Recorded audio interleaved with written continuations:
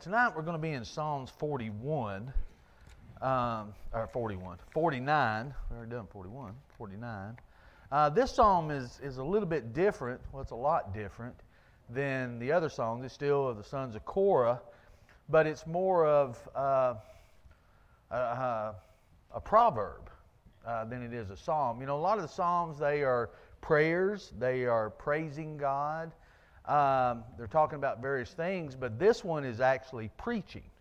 They gather them together and give some words of wisdom, some pretty harsh words of wisdom, and it reads a lot like a proverb. So we'll talk about a few things and discuss it as we go. We'll look at verses 1 through 4 to start with. It says, "Hear this, all peoples.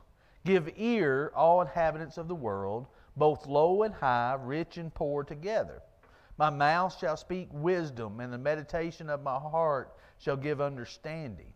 I will incline my ear to a proverb. I will disclose my dark saying on a harp." So here the psalmist is actually gathering all the people together, and he's got some pretty dark things to say, so he's going to say it in a way in which he says here, I will disclose my dark sayings on a harp. In other words, he said, I'm going to do this in a way in which they can incline, they can hear this. They can hopefully understand it, or they can absorb what he's going to say, because he's going to say some pretty harsh things. And I think you'll see this. There's a lot of things that's said in this psalm, especially that was taught on the one particular subject that it talks about, was talked about in the New Testament. And Jesus did the same thing when it comes to this. He made sure he could give hearing to the gospel. Paul did this in a lot of ways in his writings. Remember, he would start out and he would say some things to kind of, I don't want to say smooth it over to begin with, but that's basically what he did. He was saying some kind words. He was kind of gathering them together so he could get them to hear his writings when they read the letter, and then he would tell them exactly what they needed to hear. And that, I think we can take some lessons from that. You know, there are some things that, even in teaching, that you have to teach that are some pretty harsh things sometimes, pretty direct things. There's things in preaching you have to do that. There's things in everyday conversation sometimes we have as Christians that we may have to talk to someone about. And if you've got something difficult to talk to somebody about, how should you start that conversation? Should you start it pleasantly? Should you start it in a pretty blunt manner? I mean, how do you actually do that? How do you get someone to listen to you if you've got something tough for them to hear? How do you do that? Is it easy to do? Yeah, I think you'd want to start off easy. You'd want to start off in a way that would cause this person, even if they don't feel at ease, because they may understand that there's a situation that has to be dealt with, but you want to start off in a way that shows them, one, it is an important subject, but two, that you care.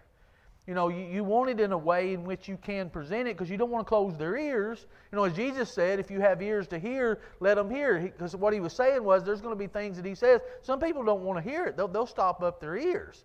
They don't want to hear what he has to say. So here I think the psalmist has something that he's got to say, and he said, I'm going to present it. He said, I will disclose my dark saying on the harp.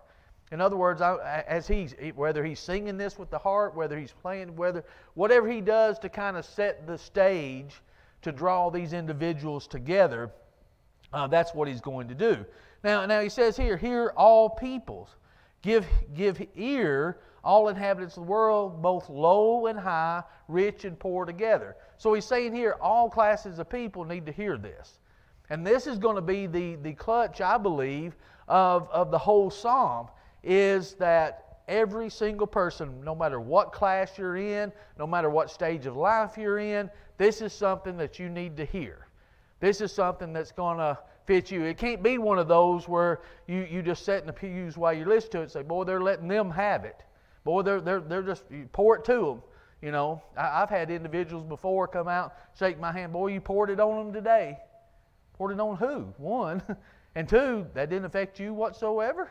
You know, there's nothing in this that you could find that you can apply to your life at all. I know there's not everything that applies to us as far as, okay, there may be something that a particular subject you say, well, that's not something I struggle with, or that's nothing I'm dealing with, or that doesn't affect me. But there's still some applications within anything that's being dealt with that we could use in our own lives. You know, I can remember one gentleman told me one time, he come out, you know, as I probably told you before, he said, I disagree with every single word you said tonight. Well, okay, you know, if it had to be that way, it just has to be that way. You know, I thought I used a lot of scriptures, so if you disagree with them, that's fine. If you do, you know, whatever it is. But some things people just don't want to hear. They just don't want to accept, or they don't want to hear it. They don't want, for whatever reasons. But here he's saying everybody needs to hear this. It doesn't matter where you are, you're not exempt from it. Where you are in your life, it still applies to us. And I think there's some good words in which he says here. Look, starting in verse 5. He says, why should I fear in the days of evil when iniquity at my heels surround me? Those who trust in their wealth and boast in the multitude of their riches. None of them can by any means redeem his brother, nor give to God a ransom for him. For the redemption of their souls is costly, and it shall cease forever, that he should continue to live eternally, and not see the pit. For he sees wise men die, likewise the fool and the senseless person perish, and leave their wealth to others. Their inner thought is that their houses will last forever, their dwelling places to all generations. They call their lands after their own names. Nevertheless, man, though in honor, does not remain. He is like the beast that perisheth.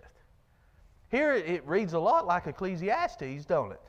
You know, it reads a lot as, you know, as Solomon said, all this is just vanity. You know, you strive to do all this, you build all this, you accumulate all this, and in the end, whose is it? What happens to it? Where does it go? You know, you think about the things that we find important. I was thinking about this as I went last night and heard Titus at Buffalo Valley, and his subject was on selfishness. In other words, you know, it was actually on idols, but it was talking about our idol was ourselves, because everything becomes about ourselves. It's all about us, what we can accumulate, what we can do, how this affects me, how this, you know, how everything revolves around ourselves. And I was thinking about that as I was applying it to what we're going to study tonight as he was talking last night. You know, we do all of these things, and there's nothing wrong with stuff. There's nothing wrong with accumulating things. There's nothing wrong with having things. But in the end, whose is it? What happens to it? Do you take it with you? Where are you going to take it? Where does it go? You know, we think about this in terms of, you know, you put all these things in and you say, well, I just want to leave it for that next generation. Okay, we leave it for the next generation. But then, yeah, they may get to enjoy it for a time, but they can't take it with them either. It really comes down to, again, just stuff. It's just things. You know, as it says here, the fool, the wise, the rich, the poor, they're all still going to die. And when they die, it's really the same thing, isn't it? I mean, think about it. When they're down in, you know, lowering that casket in that vault, or just, you know, lowering it in or pouring the ashes in, it all comes down to the same thing. Your body's going to decay, or you're going to get cremated, or it's going to end up in the ground and just decay. That's what it really comes down to. But it comes down to us thinking about just this life and what we can do, and it becomes about what I can get out of it and what I can do, and I can still enjoy this life without making this life all that there is. And as he's saying here, there's some things that we can learn. One thing, we cannot purchase our lives. Can all the money in the world keep you from dying? Can all the money in the world save your soul? Can all the money in the world even help you if some illness comes upon you? You say, well, it might buy good health insurance or a better doctor. Well, the end is still the same thing. You're still sick. So can it shield? And I think that's what we think. We see that in movies. We hear that around us, that we think sometimes money is going to cushion us from the bad things that happen in this life.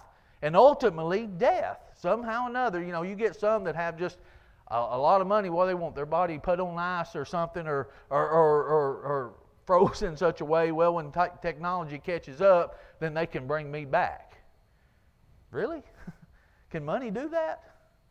I think in the end, that's what we're ultimately trying to do. Money is going to make us live longer. Money is going to cushion us from these things. And I think that's what the psalmist is going to get in and start talking about. But first of all, he's talking about it can't purchase lives. I mean, notice what he says here. If you go to verse 6, those who trust in their wealth and boast in the multitude of their riches, none of them can by any means redeem his brother, nor give to God a ransom for him, for redemption of their soul is costly, and it shall cease forever, that he should continue, live eternally, and not see the pit. Well, one, can it save your soul and keep you from going to hell? Can I buy my way into heaven? Can I buy my way to stay on this earth? That's what it's really saying. And I don't know that anybody says that out loud, but sometimes I think individuals, when it's all about how much I can accumulate, and that's all that person thinks about, there's a reason for that. Is it because they want the most power? Is it because they want the most prestige? Is it because they want to be the richest person in the county or in the world or whatever it is? Or is it about, I believe money can save me from whatever it is? I think it can cushion me from this. You know anybody, or you ever hear anybody that's maybe have a lot of money? Are they without any problems? Is their life just as peachy as it can be? I mean, think about some of the what we think is that they have more money than they know what to do with. We see them on TV or whatever. You're always hearing about, okay, they're on their fifth wife or their fifth husband, or they've had this problem, they're going through this, they've had this. I mean, it's always something. It doesn't mean everybody's got money that goes through these things, but they think it can shield them from that, but it doesn't. They still have their problems, because all that does is truly bring out who they are anyway. Just amplifies it, doesn't it? I want to be like when the psalmist said, I don't want either riches or poverty. What's that mean? I want to keep me in the middle. That's where I want to be. I don't know if I want to deal with either one of them. I don't know if I'm capable of dealing with any one of them. But that's how I think individuals do, and I think this is what the psalmist is saying. They think that it can purchase their life. And again, that wealth can be a cushion for them. Or keep them alive. It really goes down to all experience. When I experiencing death, when I was reading this and studying this, I kept thinking about, I've been at funeral home, 16 years?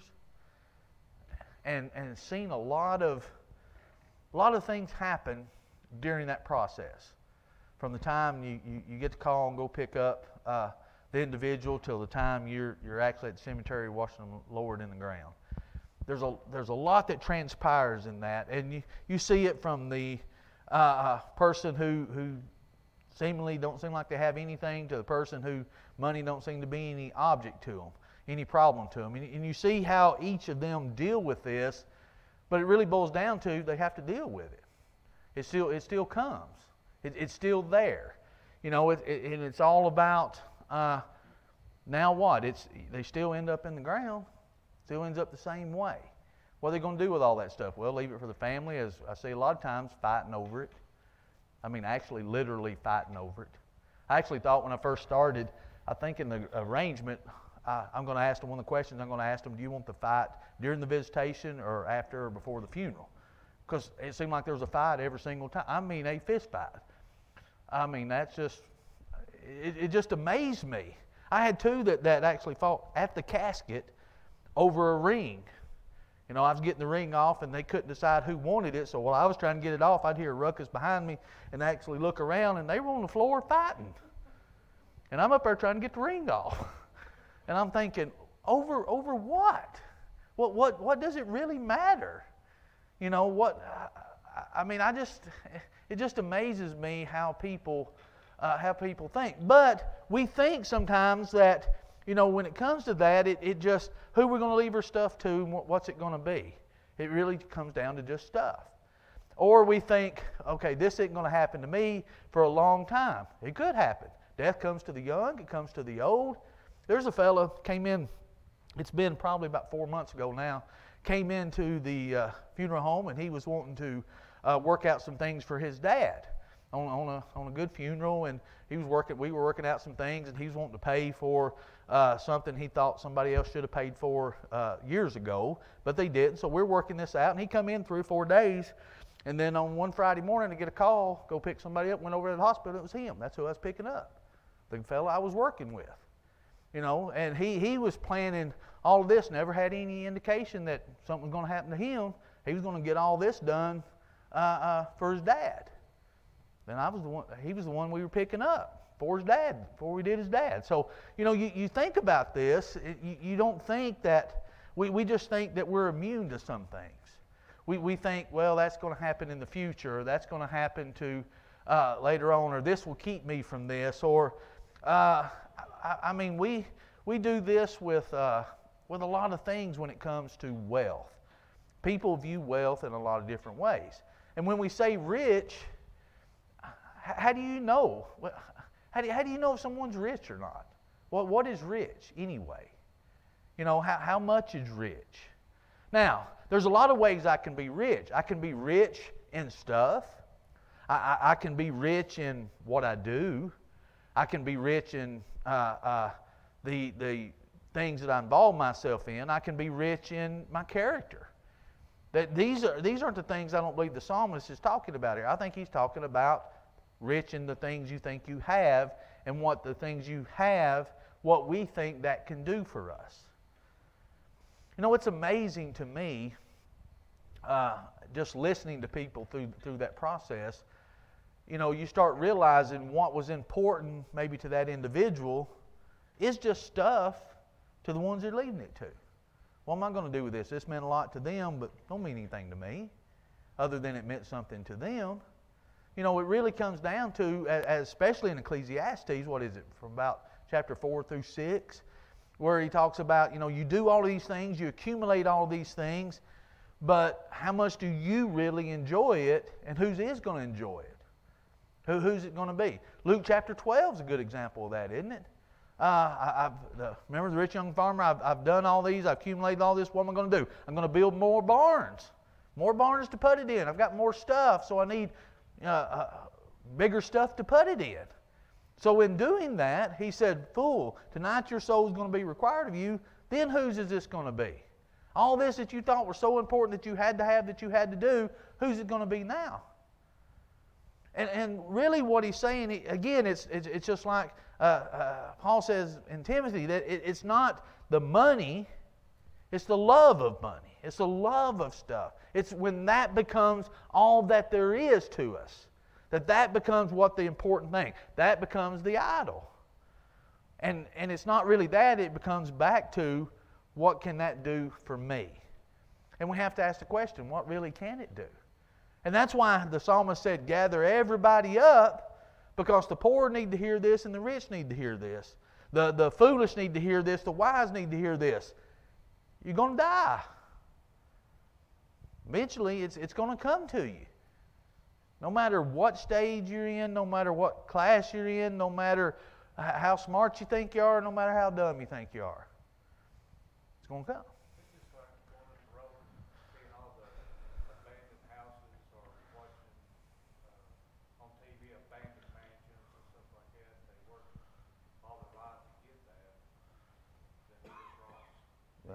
Oh, yeah. I tell you, I love seeing things like that, and just think about, okay, what effort did it take to do that, or how big was it then, or how important was it then? You know, how we were at a place the last couple of days where you sat on the porch and you could see these giant just rock walls where people would put stone everywhere that went all over their land, you know, to keep divide cattle out and everything.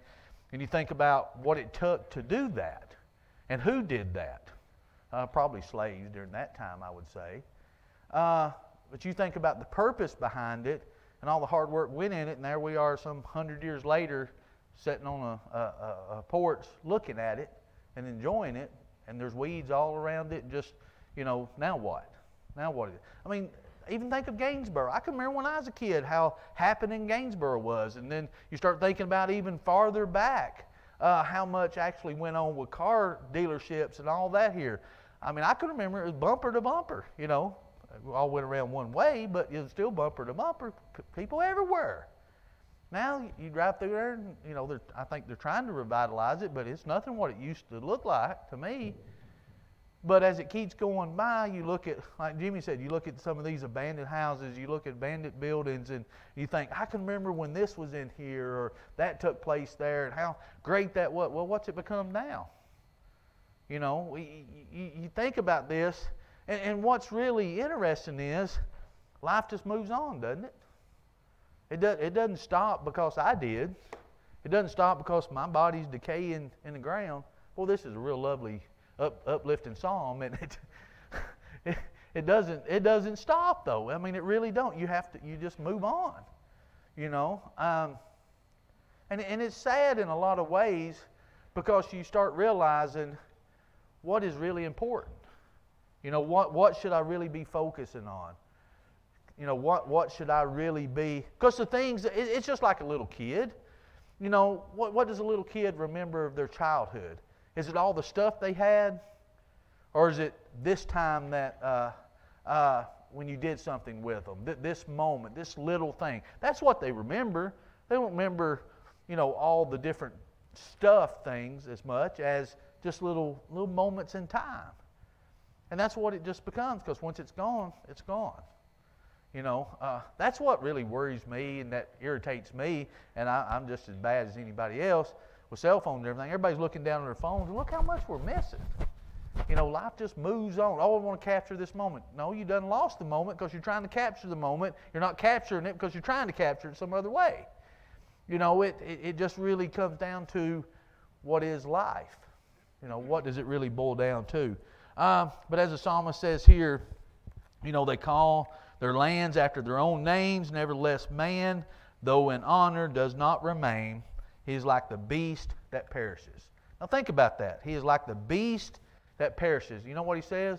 When it comes to our bodies, we're no different than the animals. What's the only thing that makes us different? Huh? Our soul. That's what makes it, God created us in His image. You say, well, we don't look like animals, but we die the same way, don't we? The only difference is that's our bodies that die. Our souls don't, but everything else is going to be like Rover dead all over. Going to be no difference in it. But that's how we think it's something just greater, I guess. And I think that's what we kind of do. But again, our wealth is left to others. And what are we leaving? What kind of wealth are we leaving them?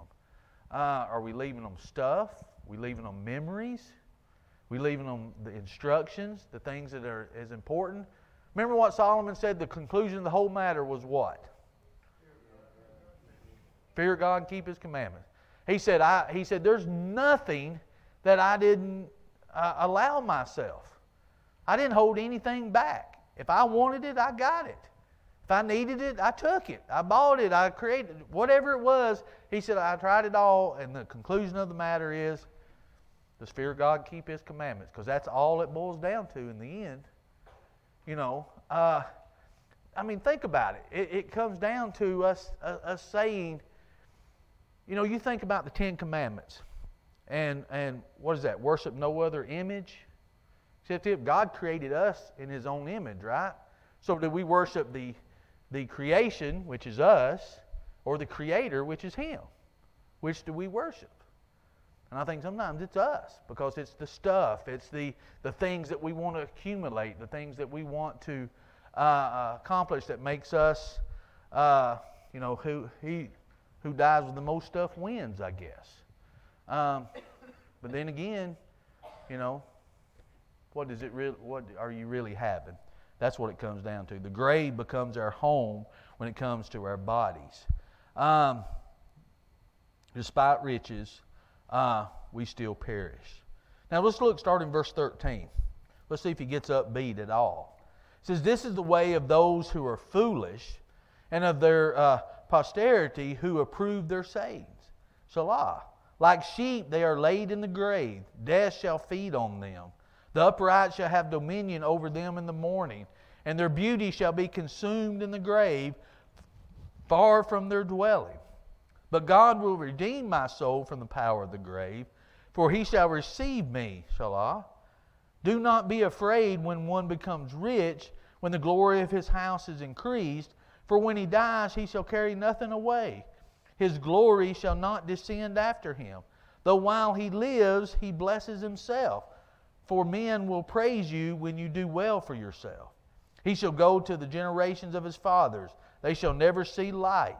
A man who is in honor, yet does not understand, is like the beast that perishes. Didn't get much brighter, did it? You know, there he says again, he just goes back to this. He says, this is the way of those who are foolish. And how is the way of the foolish? He says they're going to be like sheep that's laid in the grave, and death shall feed on them. It's no different. He said when you are nothing about, when you're just about the physical things, you're just about this life, then that's all it's going to be. As your money can't save you from the pit then, your money can't redeem you because this is what you're thinking of, then that's how you're going to be. Your body's just going to be there. You know, and it doesn't matter who preaches your funeral. It doesn't matter what kind of vault you have. Doesn't matter what kind of casket you have. And believe me, I've heard individuals who actually think that makes a difference. That makes a difference what that preacher says. That preacher's got to say this. Or if we put them in this, then, what does it matter? When it's covered over, can you go to the cemetery and tell what kind of vault somebody's in? Tell what kind of casket they're in? Tell how rich they are? Oh yeah, they got a big stone. Well, I know a lot of people that's got a big stone. Well, I wouldn't say a lot of people. I've met some individuals that got a big stone that are still paying for it because they couldn't afford it, but they wanted people to see a nice stone as they drove by. I guess that was important. And it may be to some people. That it may be. Nothing wrong with that. Nothing wrong necessarily with stuff unless we think that's going to make a difference in our eternity. The Bible was full of faithful biblical characters who had a lot of wealth. It's not the wealth that caused them to do good or bad. It was their attitude about it. And that's what it really boils down to. God is actually the one that blessed a lot of the individuals in that way because of who they were, what their character was, so they can do the most good. I mean, you can do a lot of good with wealth, or you can do a lot of evil with it. But I think what the psalmist is really saying here, it's how these evil people use these things and do these things that think that's going to make a difference, one, when it comes to eternity, and two, that it really made a difference in their life. Did it really make a difference? I mean, when it was all said and done, what kind of mark do you leave? I mean, have you ever really thought about that? What kind of mark, what kind of legacy, what do you want said? I think that's a question we ought to ask ourselves sometime. What do I want said or remembered about me? I don't know. I'm sure a lot of people can stand up and say a lot of things. Hey, this is what I remember about Ronald. Probably wouldn't be real good. That's why I decided I'm going to just go ahead and do a video of mine, preach my own. And I'll just put it back in the box somewhere and just have me a list who invite. It'd be invitation only. And that way I can praise people I need to, and I can tell people I need to a thing or two. Don't be talking good about me. You never liked me. You know, don't come up and say, oh, Ronald was such good. You never was around me before. Don't come around me now. You know, and that way it should be. You know, you think about this, and I joke, but, you know, you think about what does life really mean? What does it come? And that's what the psalmist is saying here. And I think as Christians, it shouldn't be doom and gloom, but we should always live in the forefront of our minds that this world is not all that there is. what I do in this world matters if I do it the right way. And if I don't do it the right way, it still matters and still has an effect on somebody. What do I do with what God has created? God created me just like He created you in His image, right? From the very beginning and all the way down now, here we are. What kind of image are we showing? It makes a difference from the day you are born to the day you die, what's in between. That little dash, don't it? Yeah, it makes a big difference. You know, you start thinking about, here's another funeral home reference. This is a good one for a funeral home person, this song.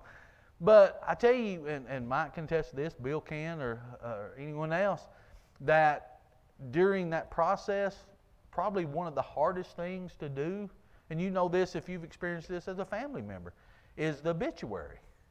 How do you put a person's life in a section of paper? What do you say? What's the most important thing that you want to say about that person? What is it that you don't want to, you know? I mean, just think about that. How do you sum that up? It's not an easy thing to do.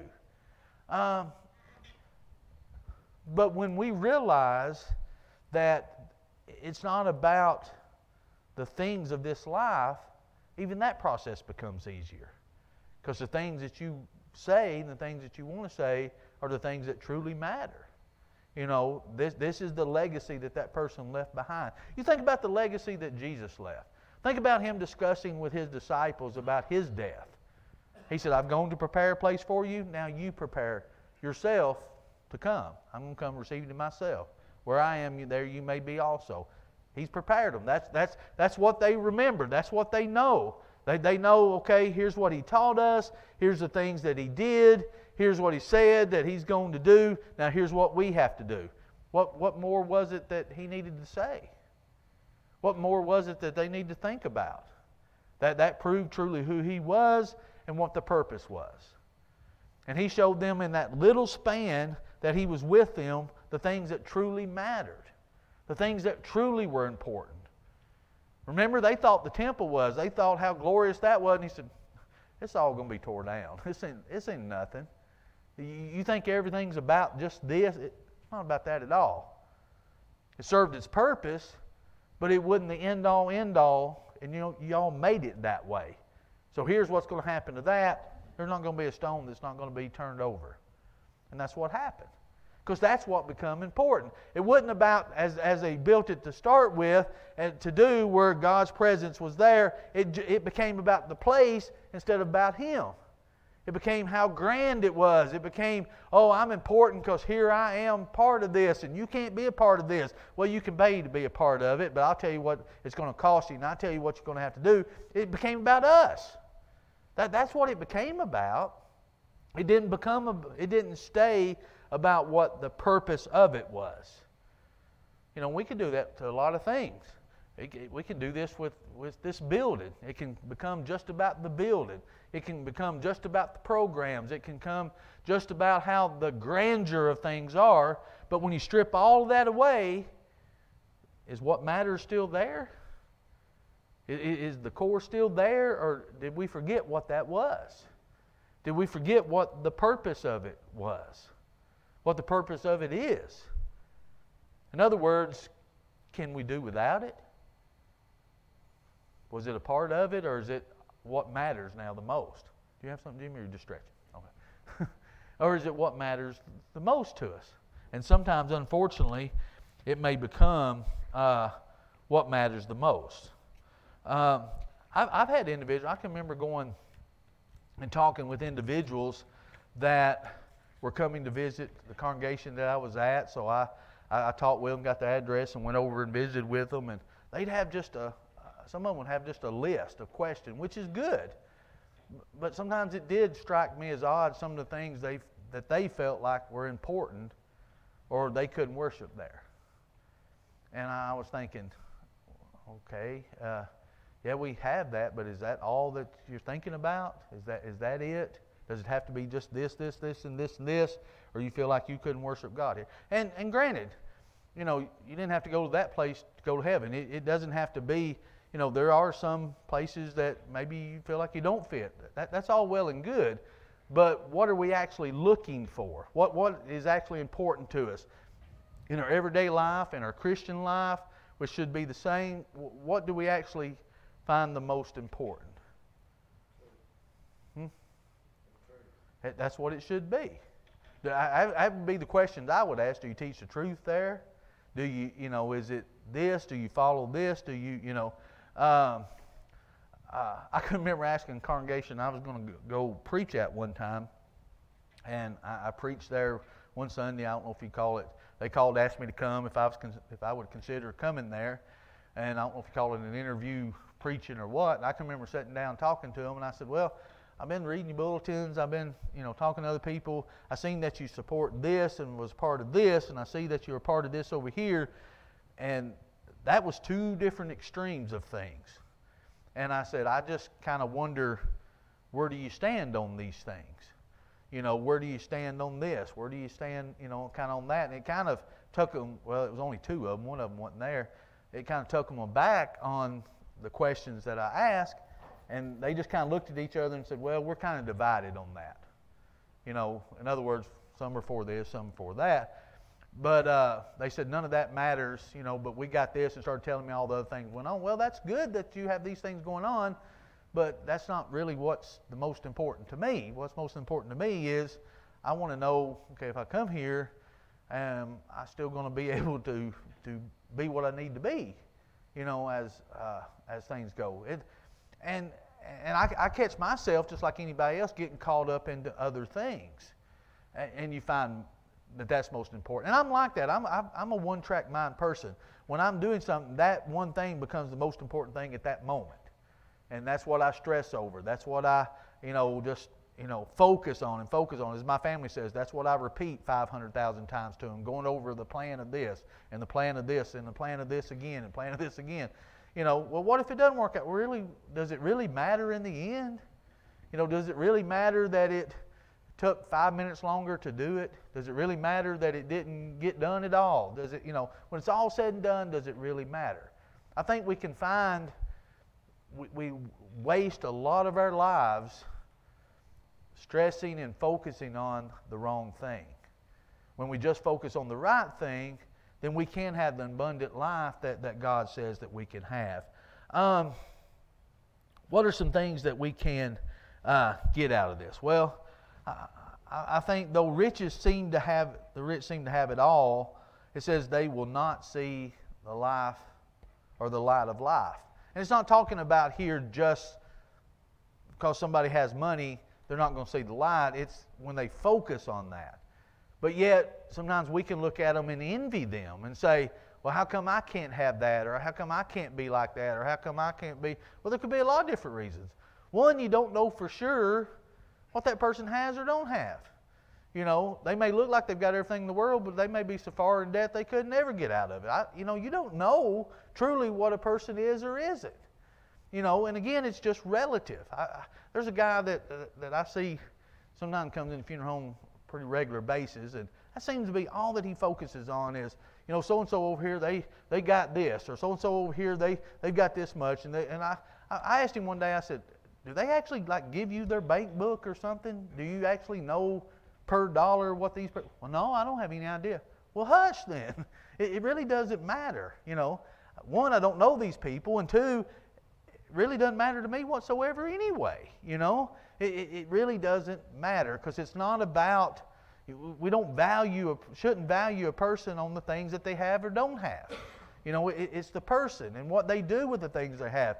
It's great that God can bless a person that does have more, that they worked hard for. That's a wonderful thing. God actually encourages that. He encourages us to work, to earn a living, to do things, to be able to help other people. Which would you rather be in a position that you need help, or in a position where you can help somebody else? Which position would you rather be in? Yeah, and there's only one way to do that. The only one way you could be in a position that you could help someone is put yourself in that position where you can help someone. actually have something to help them with if it's some physical need that they have. So there's nothing wrong with that. And I don't think anywhere in here the psalmist is actually saying that. I don't think Paul said that when he wrote that in Timothy. I don't think that Solomon is meaning that when he's talking in Ecclesiastes. But he says, once all the things are said and done, you think you've got to have all the stuff in the world, what do you really have? What will a man give in exchange for his soul? That's what the New Testament puts it, isn't it? What will we give in exchange for a soul? Well, I've got all of these things. Okay, what did you do with those things? What did you do with the dollar you had? What did you do with the $1 million you had? It's all really just the same. We're just stewards of it anyway, aren't we? It's not my stuff. We're stewards of it. What did we do with those things? We can either end up with, like the animals, just a decaying body and then a soul that's in the pit. Or we can be what God created, and the body's going to decay. We understand it's going to do that, but our soul's not. Our soul, what's inside is what's important. That's what makes us different. That's how God created us in His image, isn't it? And that's what we have to do with. Any final thoughts about this very uplifting psalm? And it don't hurt, and I guess it kind of didn't help that you can bring a lot of funeral home analogies in it, I guess.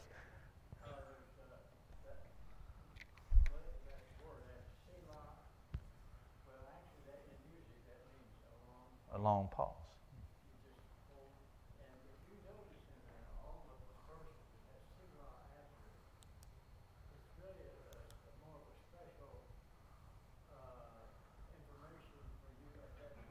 Yeah. And you study that one word. Mm-hmm. Get deep into it. That's what Selah means to do. Yeah. These things are important to stop a minute, meditate on this, study about this, and really get what. And I tell you, we just hit the tip of the garment with it when it comes to this psalm. There's a lot that you could go into that, I